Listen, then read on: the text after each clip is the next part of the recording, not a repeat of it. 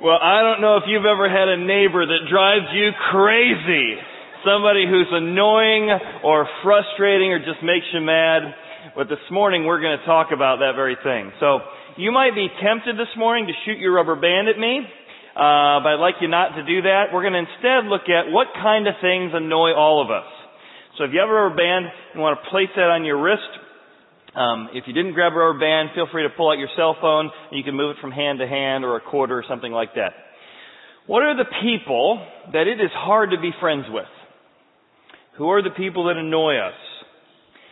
Have you ever been frustrated by the lawn slob? You drive by somebody's house, they haven't mowed, they haven't trimmed their bushes in months, weeks, years, and you think, have some respect, man! If you've ever been annoyed by the lawn slob, go ahead and move your rubber band over to the other hand. Maybe it's not that. Maybe it's you're in a hurry, you run into a grocery store to grab something real quick, and as you get in, the lady in front of you is having a conversation with the cashier. Oh, yes, let me tell you what was going on. And you're like, come on, just got to get out of here. You get more and more frustrated, and finally they're about to check out, and like, oh, I think I have a coupon. Oh, coupon. And they're pulling out a coupon, and you're like, come on. And then they're going to write a check.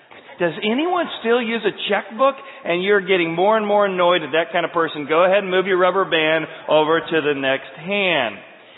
How about this road rage? You're driving along and you look in the rearview mirror and there's a guy weaving in and out of traffic. And it is so unsafe. And he pulls up behind you bumper to bumper trying to get you to go faster by being 4 feet from your bumper. And you're like, what an idiot. That guy is always going too fast. He's going to kill somebody. If you've been annoyed by that person, go ahead and move your rubber band. How about the guy in the meeting, the woman in the meeting, who won't shut up?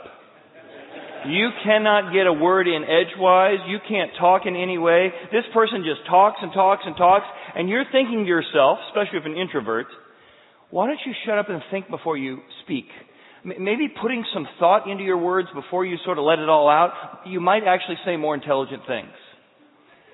If you've ever felt that way, go ahead and move your rubber band. How about the junk food junkie? I mean, this person is eating way too much junk food. Very, very much, overweight. They ask for extra dessert. And the whole time you're thinking, boy, that does not seem healthy. That does not seem appropriate. And worse than that, after eating all that junk food, they're walking around in public wearing spandex. So go ahead and move your... Now, as we're moving our rubber band back and forth, let's look at the other side. Maybe you haven't been annoyed at the lawn slob. Have you ever been annoyed at the lawn snob? The lawn snob who has nothing better to do, that all day long they're trimming their grass, and then you get the note from the neighborhood covenant, the email saying, why can't we all be like 1205 Rudolph Street and have our lawns look so beautiful? And you're thinking, you know what? If I didn't have kids, if I didn't have active, if I was retired, maybe I could worship my lawn like the lawn snob. Maybe that's mine. I'll go ahead and move the rubber band over here to this one. Maybe it's not the person who's too slow in line. Maybe it's the line cutter. You're waiting in line. Somebody comes in, steps right in front of you as a new line forms. You're thinking, come on. Well, is your time more valuable than ours? That you can go faster than us? That you don't think you have to wait in line for traffic or for food the way we do? Go ahead and move your rubber band. Maybe it's not the guy trying to kill you from behind. You're driving in traffic. You're trying to get someplace, and you're trying to weave in and out of the people going way too slow because, come on, Gramps, when did you get your license anyway? Like before World War I? This is ridiculous. I've got places to go and things to see. And you're frustrated that traffic's going way too slow. Go ahead and move your rubber band. Maybe you're in a meeting, and you're trying to talk and engage people, and nobody else is engaging. In fact, you're so frustrated that this one person in the meeting hasn't talked for 2 hours. Instead of being in the meeting, they're checking their Twitter, they're checking their Facebook, they're on their phone, they're on their laptop doing who knows what, and you're thinking, come on! Is your time more valuable than ours? We're all here to get something done. What's wrong with you? Go ahead and move the rubber band. Or maybe it's not the junk food junkie, it's the health food Nazi. Oh my goodness, the health food Nazi. And wow, they are always talking about their latest fad. They can't say the word meat out loud. And they are committed to make sure you never eat anything delicious in your entire life. If you felt that way, go ahead and move the rubber band. Isn't it amazing how all of us have this tendency towards self-righteousness, to judge other people, to be annoyed by other people who don't operate the same speed we do, who don't think about life the way we do. And whether it's the snob or the slob, self-righteousness comes out of both of them. Whether it's the health food person or the junk food person, they both have a tendency to judge each other. Whether it's the guy who's the idiot behind you or you're the idiot pushing somebody else to go faster, we judge each other. The book of Jonah today is going to deal with that very issue. And this is our last week in book by book. And as we go through the series together, we're going to look at the book of Jonah. And I want to suggest to you that the book of Jonah, if you learned about it in Sunday school or have had a casual reference to it, has almost been taught in a way that we get the total wrong message out of it. The message is all about self-righteousness. And in the description or in the story of Jonah, he says that all of us have this tendency in us to be incredibly self-righteous. And self-righteousness is a problem. And Jonah, who writes this story about himself, describes how he was incredibly self-righteous, looking down on others, judging other people, feeling like he was better than other people. And the theme of Jonah, as we summarize the book today, is that self-righteousness is like the law of gravity.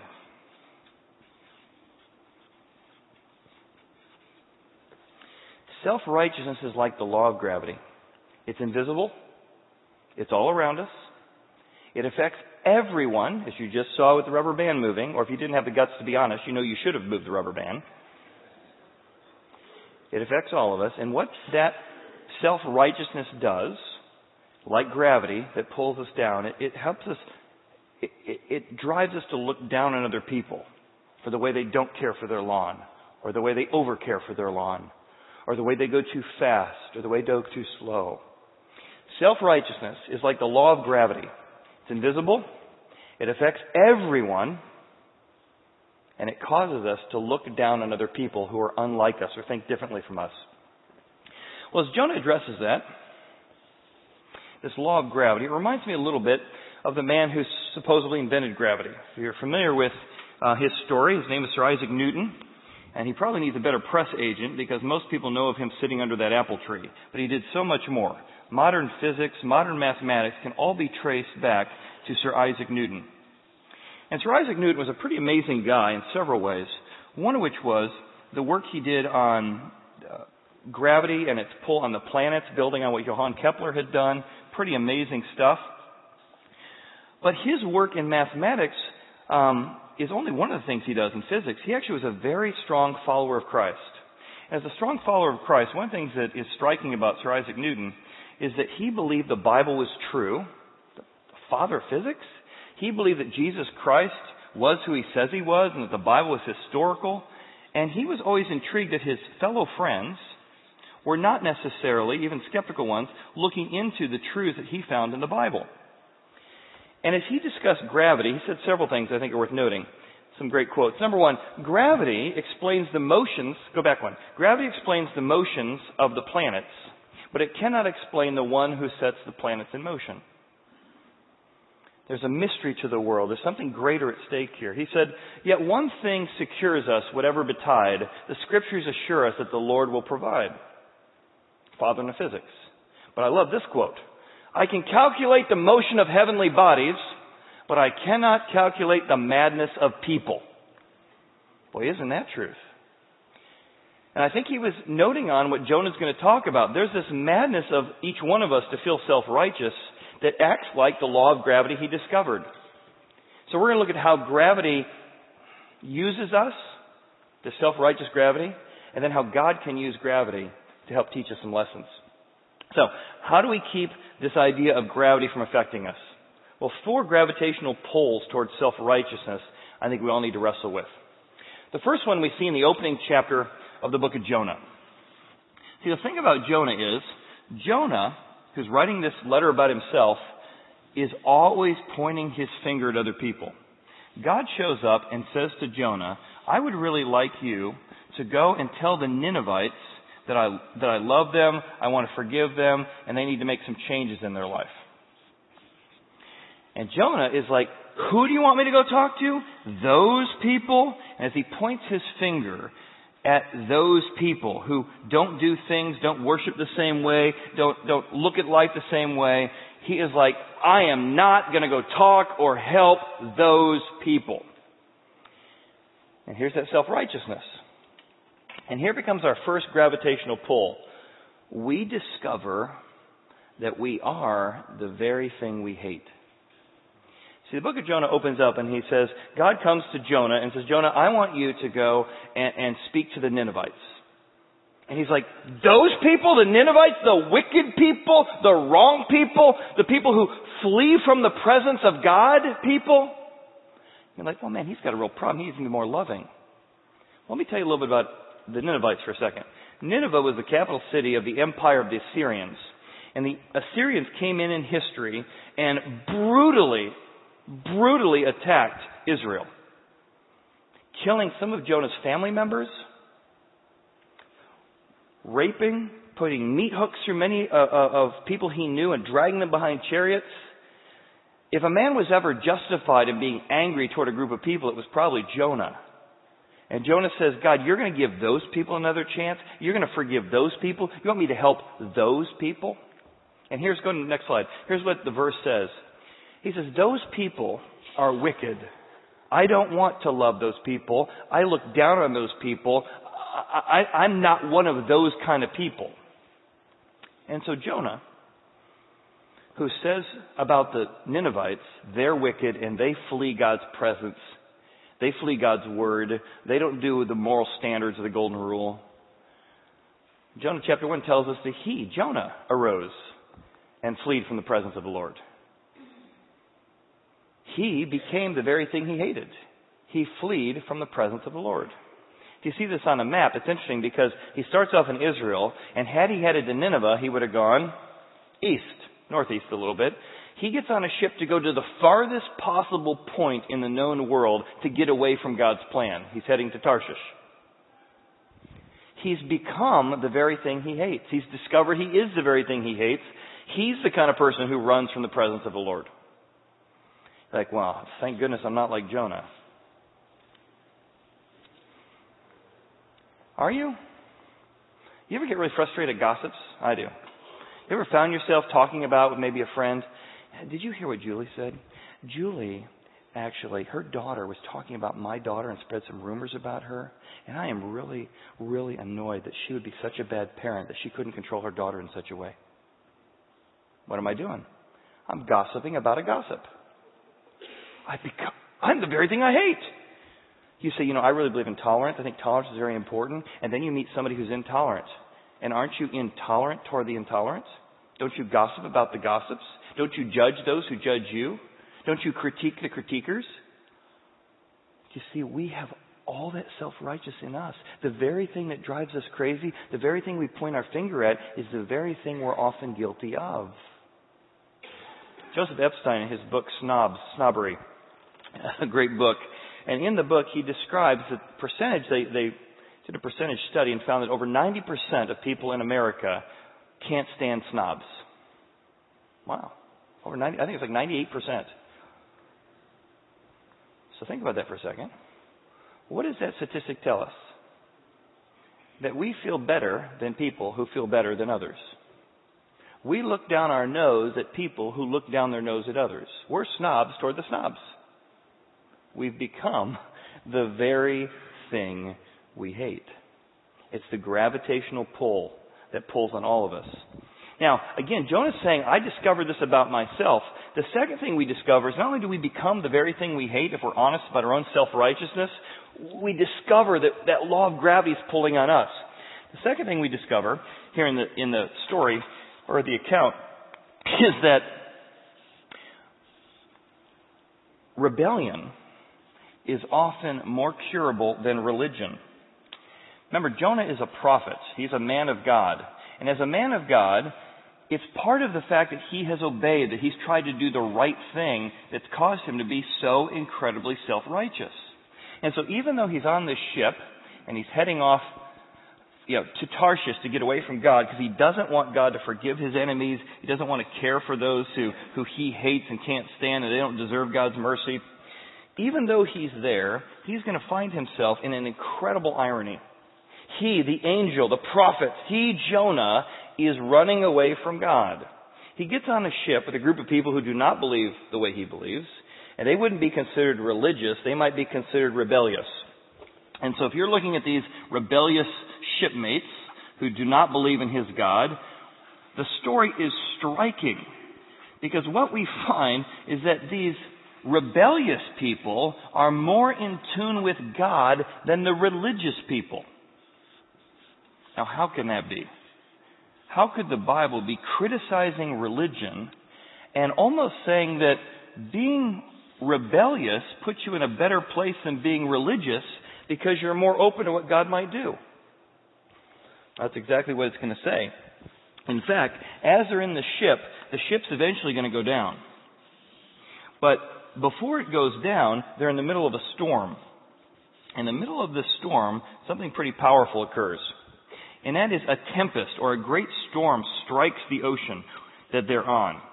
And all of these rebellious people are like, oh my goodness, we need to seek God. We need to ask God for help. Think about that. The rebellious people are saying, let's seek out a higher purpose, a higher calling. Let's get God's help. Oh my goodness, we've never seen a storm like this. The religious guy isn't seeking God. The religious guy is asleep in the bottom of the boat.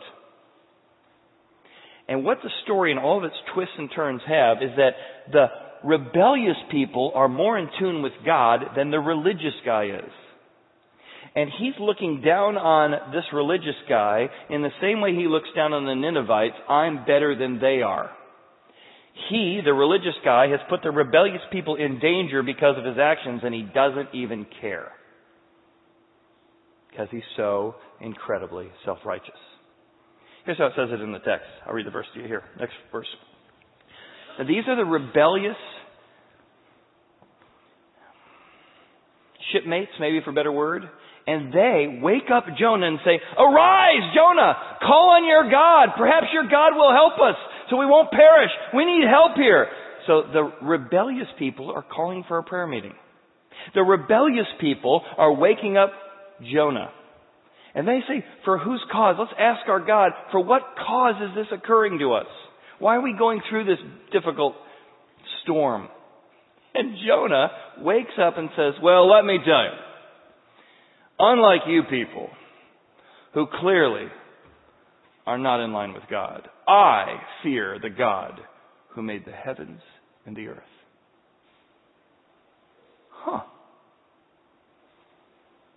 I fear the Lord, the God of heaven, who made the sea and the dry land. Then the men were exceedingly afraid. Oh my goodness. Well, why have you done this? Because Jonah goes on to tell them how he outran or tried to outrun the presence of the Lord in their ship.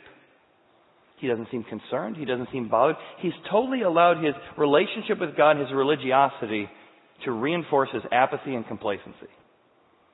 He in no way feels motivated to pray. He in no way feels motivated to save the lives of those people who he's put in danger. He doesn't care. And yet at the same time, he can answer a Bible trivia test. I fear the Lord who made heaven and earth. Well, this makes the rebellious people even more concerned. Oh my goodness, you kicked off the guy who's in control of the sky? We're really in trouble. And they go on to the next verse, and here's what they say. Next slide. Oh, pick me up. Sorry, go back when I didn't realize you were advanced. Pick me up and throw me into the sea, and the sea will become calm for you.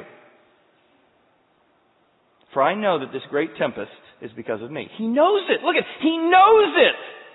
He knows that his religiosity and his inability or desire to never go to Nineveh is what's caused this. He's like, you know what? Just throw me over the sea and let me die. So why is he contemplating suicide? We got to go back to Nineveh. He says, I would rather be dead than live in a world where God forgives my enemies. I would rather be dead than see my enemies forgiven. I would rather be dead than see people I hate forgiven and shown mercy by God. Man, I can relate to that. And here's the irony again. These rebellious people care more for the religious guy than the religious guy cares for the rebellious people. And they row hard. Oh my goodness, we got to save this guy. We don't want to throw him over. Come on, we got to row hard. And all night long, they're rowing and rowing and rowing. They're trying to do whatever they can to help this self-righteous religious guy who is sleeping and not trying to help them in their moment of need. And eventually, like, God, please, oh my goodness, you made heavens. We don't want to get out of line with you the way that guy is. But don't hold this against us. And they take Jonah and they throw him out into the water.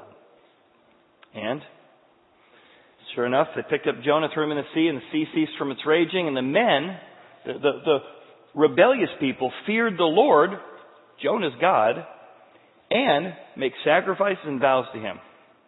And here again we see in a difficult circumstance how the rebellious people are more in line with God than the religious guy. How can this be?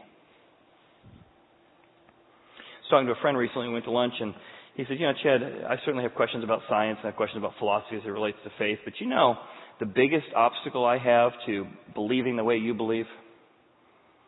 I said, I can guess, but go ahead and tell me. He said, hypocrisy. Christians who pretend to be about loving and caring and tolerant, and yet when they act out, I don't see love.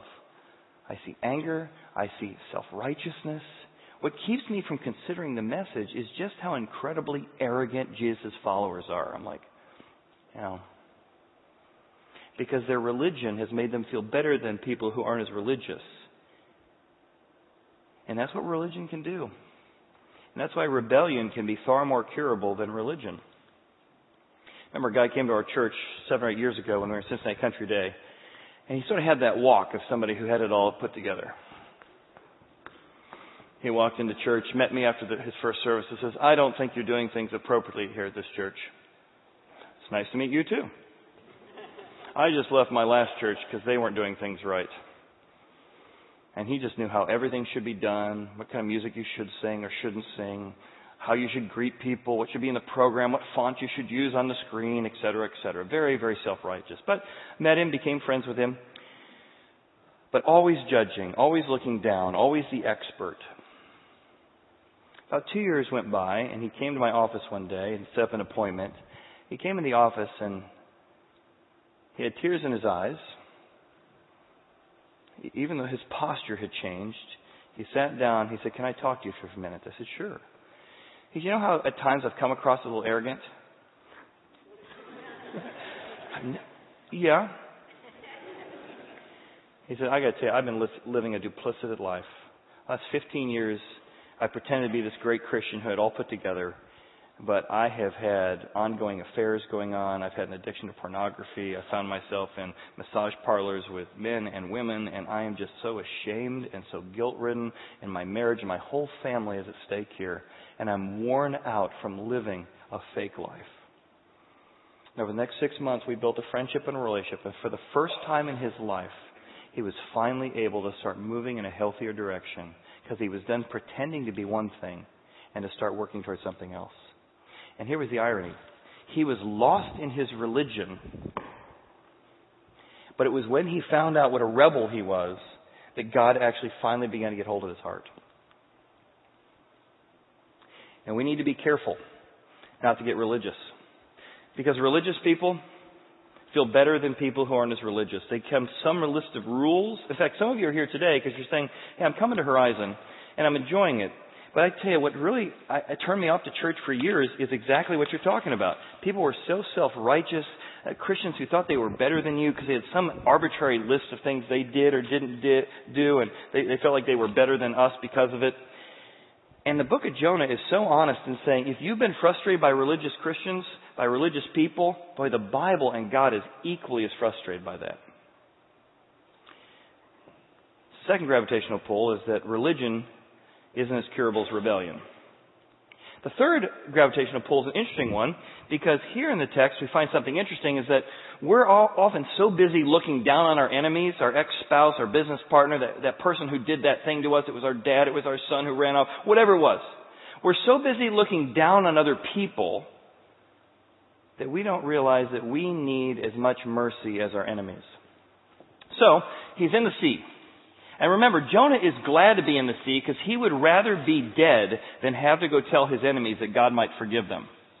As strange as that is actually how strongly he hates the Ninevites.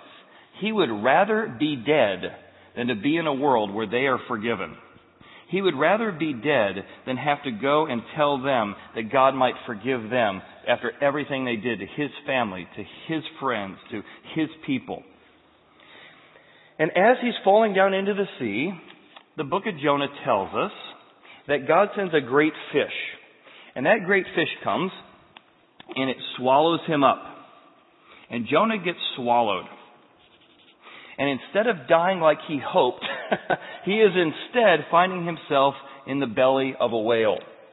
And on his way down, he cites that he is on his way to Sheol, which is the word for death in the Hebrew culture.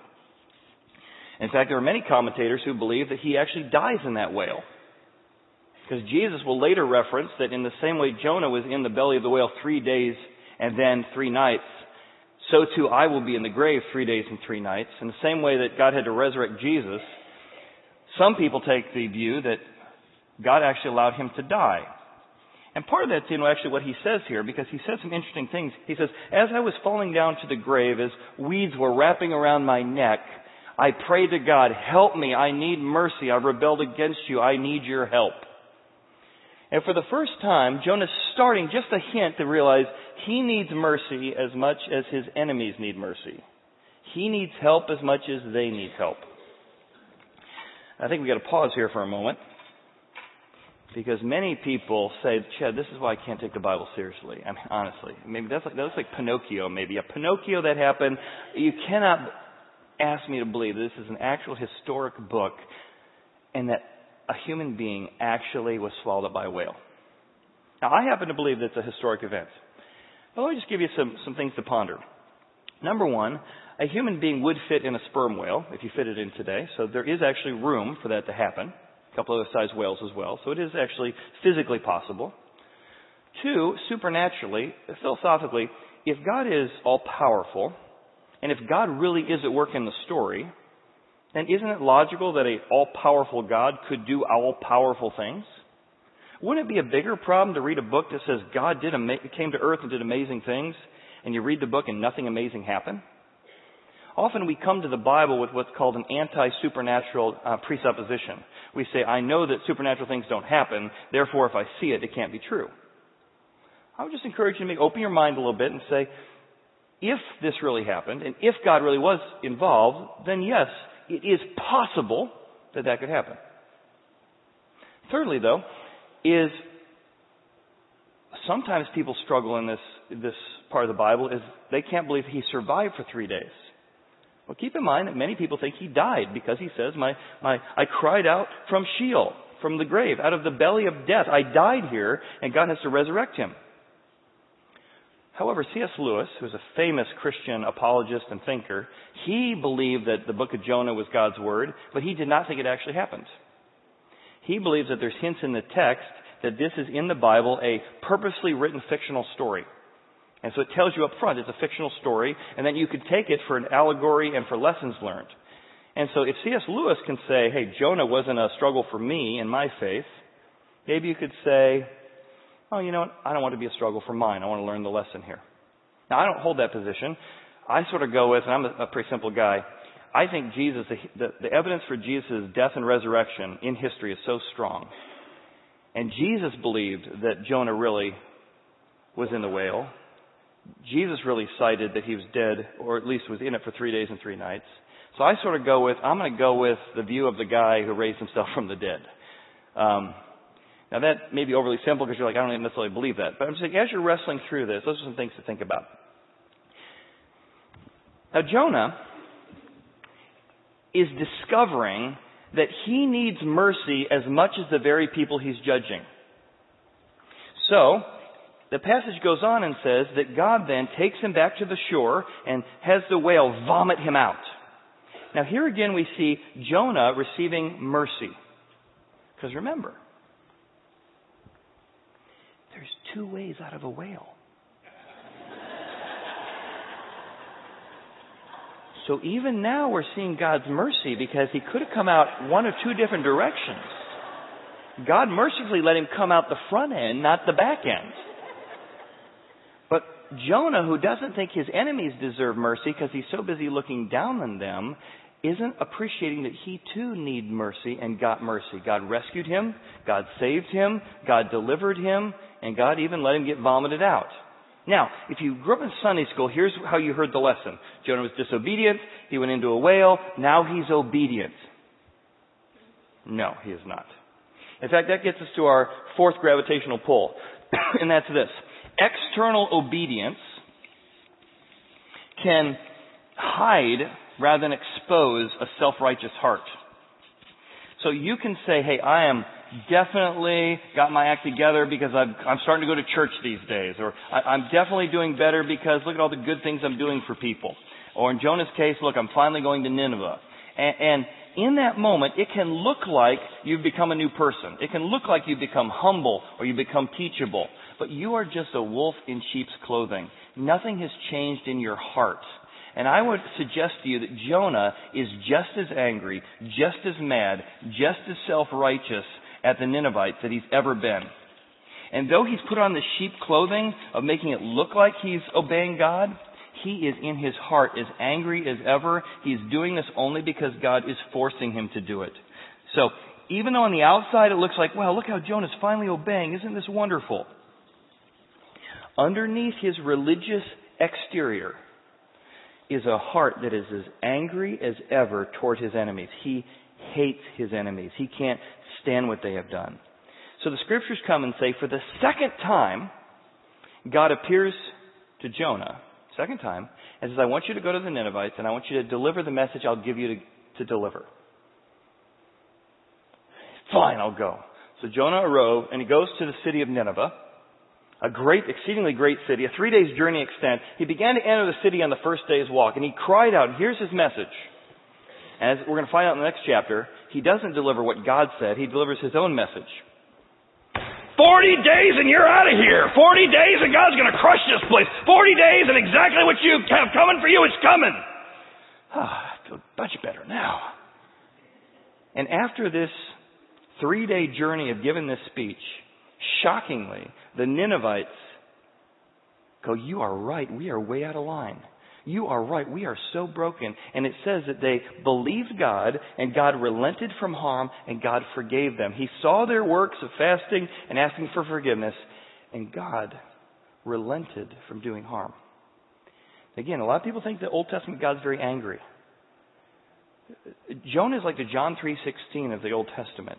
God says, I love people who did severe, horrible things to my people and to my temple and to my friends. But I love them enough to pursue them. I want to forgive them. I want to relent from people experiencing the consequences in their life. And Jonah, in one of the most successful missionary journeys ever, has an entire city turn to him. To which, again, we get an obstacle to why most people don't believe the book of Jonah. Come on. A whole city turns to God after one bad fire and brimstone sermon? Well, keep in mind who's delivering it first. This guy has been in the belly of a whale for 3 days, gastric acid, bleach white. It's like the Walking Dead. 40 days and God is coming. I mean, this guy looks horrible. You talk, oh my God, what happened to you? I was in a fish and God, I've tried not to come here, but here I am. I mean, this guy looks like the Walking Dead. But if you do a little study on the Assyrian Empire, and a little study on Nineveh in particular, they actually worshipped two particular gods during this time in history. One was called Dagon, and the other was called Nosh. And what's fascinating about how God perfectly orchestrated this to get the people's attention is that they worshipped the fish god Dagon and the fish god Nosh. And so as Jonah shows up with his story of how he was spit out of a fish with all the evidence of him being eaten, by the acid on his body from that fish, the people's superstition and the people's cultural reference point was a perfect way for them to hear and say, oh my goodness, we are open to this message. But I still want to propose to you that Jonah is angrier than ever. Because instead of saying, wow, what a great preacher I am, wow, what an amazing thing I did, Jonah goes the other way. And Jonah, having seen all the people respond, stomps his way up to a mountaintop and looks down on the people. Which brings us to our last point. See, self-righteousness is a gravitational pull to pull us downward toward others. Now, how will God use gravity to get his attention? God is going to use literal gravity to expose his self-righteous gravity. He walks his way up. He's sitting up on a hillside, and he's looking down at the city of Nineveh. Why? Is it to celebrate the great work he did? Is it to go, wow, look at the amazing thing God did through my speech? No. Jonah is ticked off. He is ticked off that the people have turned to God. He's ticked off they're not going to get what's coming to them. He's ticked off that God is not going to give his enemies what they deserve. So, he sits. More accurately, he pouts.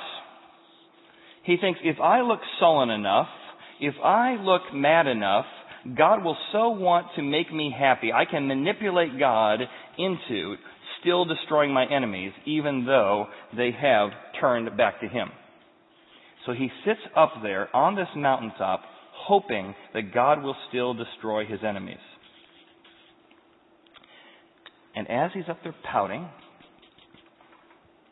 God sends a wind, a very hot breeze upon him. And it's so hot. And he's feeling discomfort, and he's feeling the pain of being in 115, 125 degree weather that can be in that time, in that area during that time. And so in his moment of feeling the fire or the breeze or the discomfort, God sends him a plant. If you do some study on some of the agriculture in that area, there's some plants that grow, many, many feet overnight. So again, this could be supernatural, but there are some plants that actually do grow pretty fast over in that area of the country. And so God sends this plant to give him some shade from the 125 degree weather.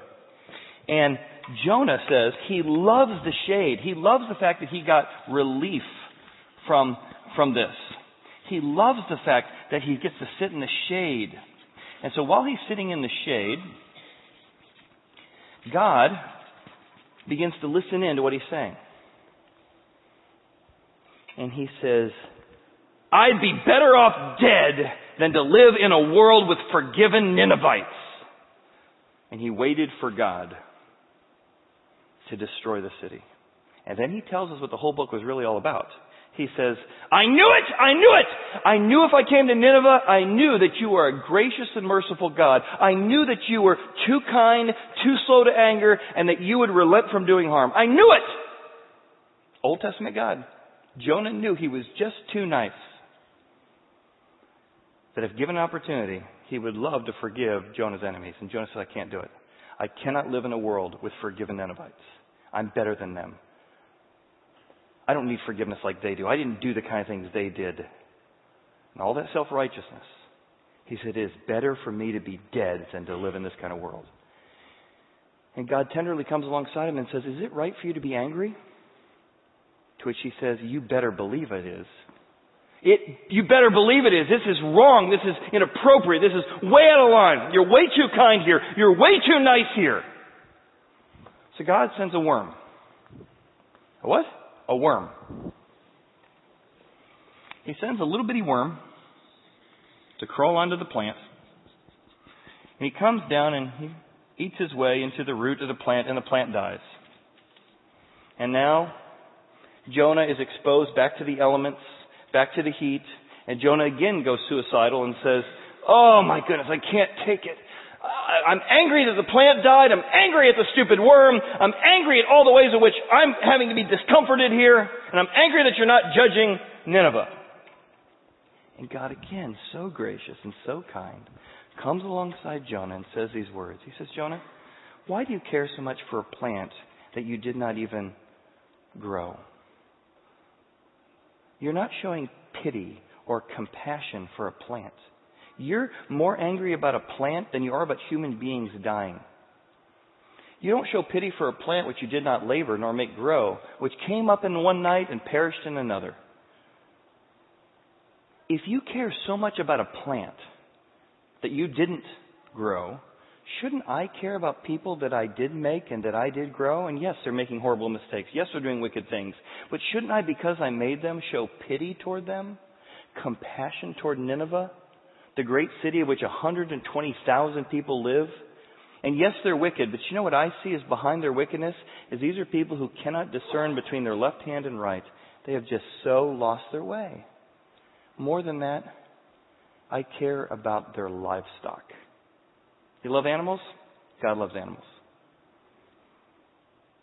God says, let me tell you how I feel toward my people. I love them. I care for them. I even love and care for their animals. And the book of Jonah stops right there. What a weird way to end a book. He lets the question sit there for each one of us to say, do you care about more for your own comfort and your own pleasure and your own way of life than to help somebody who's your enemy?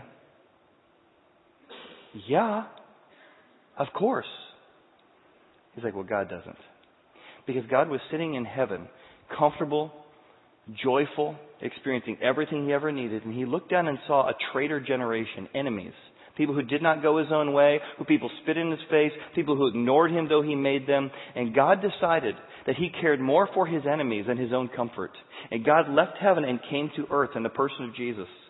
And he came there because he cared more about us, though we were his enemies, than his own comfort. He allowed himself to experience hunger and betrayal and difficulty. He even let himself be crucified, tortured, abandoned, on a scourging post with whips and pieces of his skin ripped off. Why would God do that? Because God cares more for us and loves his enemies more than his own pleasure or his own comfort. Which is why Jesus will cite Jonah as the sign to what he came to earth to do. See, God will use literal gravity. He'll knock plants down. He'll use worms in your life. He'll use breezes in your life. God will put anything he needs to in your life through gravity. He'll let things fall down in your life to expose the self-righteousness, arrogant gravity that our hearts are drawn toward, to think we're the king of the universe. Which is why I think our key takeaway today is this. We got to make a decision. We can either be humble or be humbled. Life's a lot like that. You can be humble, or you can wait for gravity to pull it all down and be humbled. Where you lose a marriage, you lose a relationship with a son or daughter. You say, that's not true. I got a boss who's still, in operation. His company's still doing great, and he's as arrogant as ever. Good people leave environments like that. You will lose your best people in your department because people eventually realize, I don't want to work for somebody self-righteous. And the literal gravity is you'll lose your best people, you'll lose your edge, all because you chose to be humbled rather than to be humble.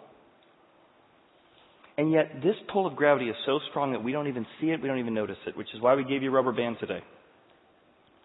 I want you just to track for yourselves for 1 week your attitudes and thoughts of self-righteousness or looking down at other people.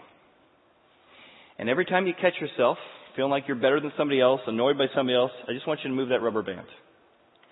And many of us on staff have been doing this for about a month. And it's amazing how few hairs we have left on our wrist. Because the pull toward that unseen force called self-righteousness is so strong. I want to challenge you for 1 week to ask yourself, God, help alert me to gravity in my life. Show me where I am not being humble in my life. And if you don't like the rubber band because it's going to be silly, that would be a great conversation starter when you're talking to people at work. What do you got that for? I'm trying to be more humble. If you don't want to do that, I just want to encourage you to use your phone. Every time you catch yourself this week being self-righteous, looking down at people, just move your phone from one pocket to the other. Or maybe you want to grab a coin, a quarter, and say, God, every time I catch myself, help me catch myself. Because I don't want to be that guy. I want to have the kind of love, even for my enemies, that you had toward me. Move that quarter from one pocket to the other or back again. See, humility is the secret to overcoming the gravitational pull of self-righteousness.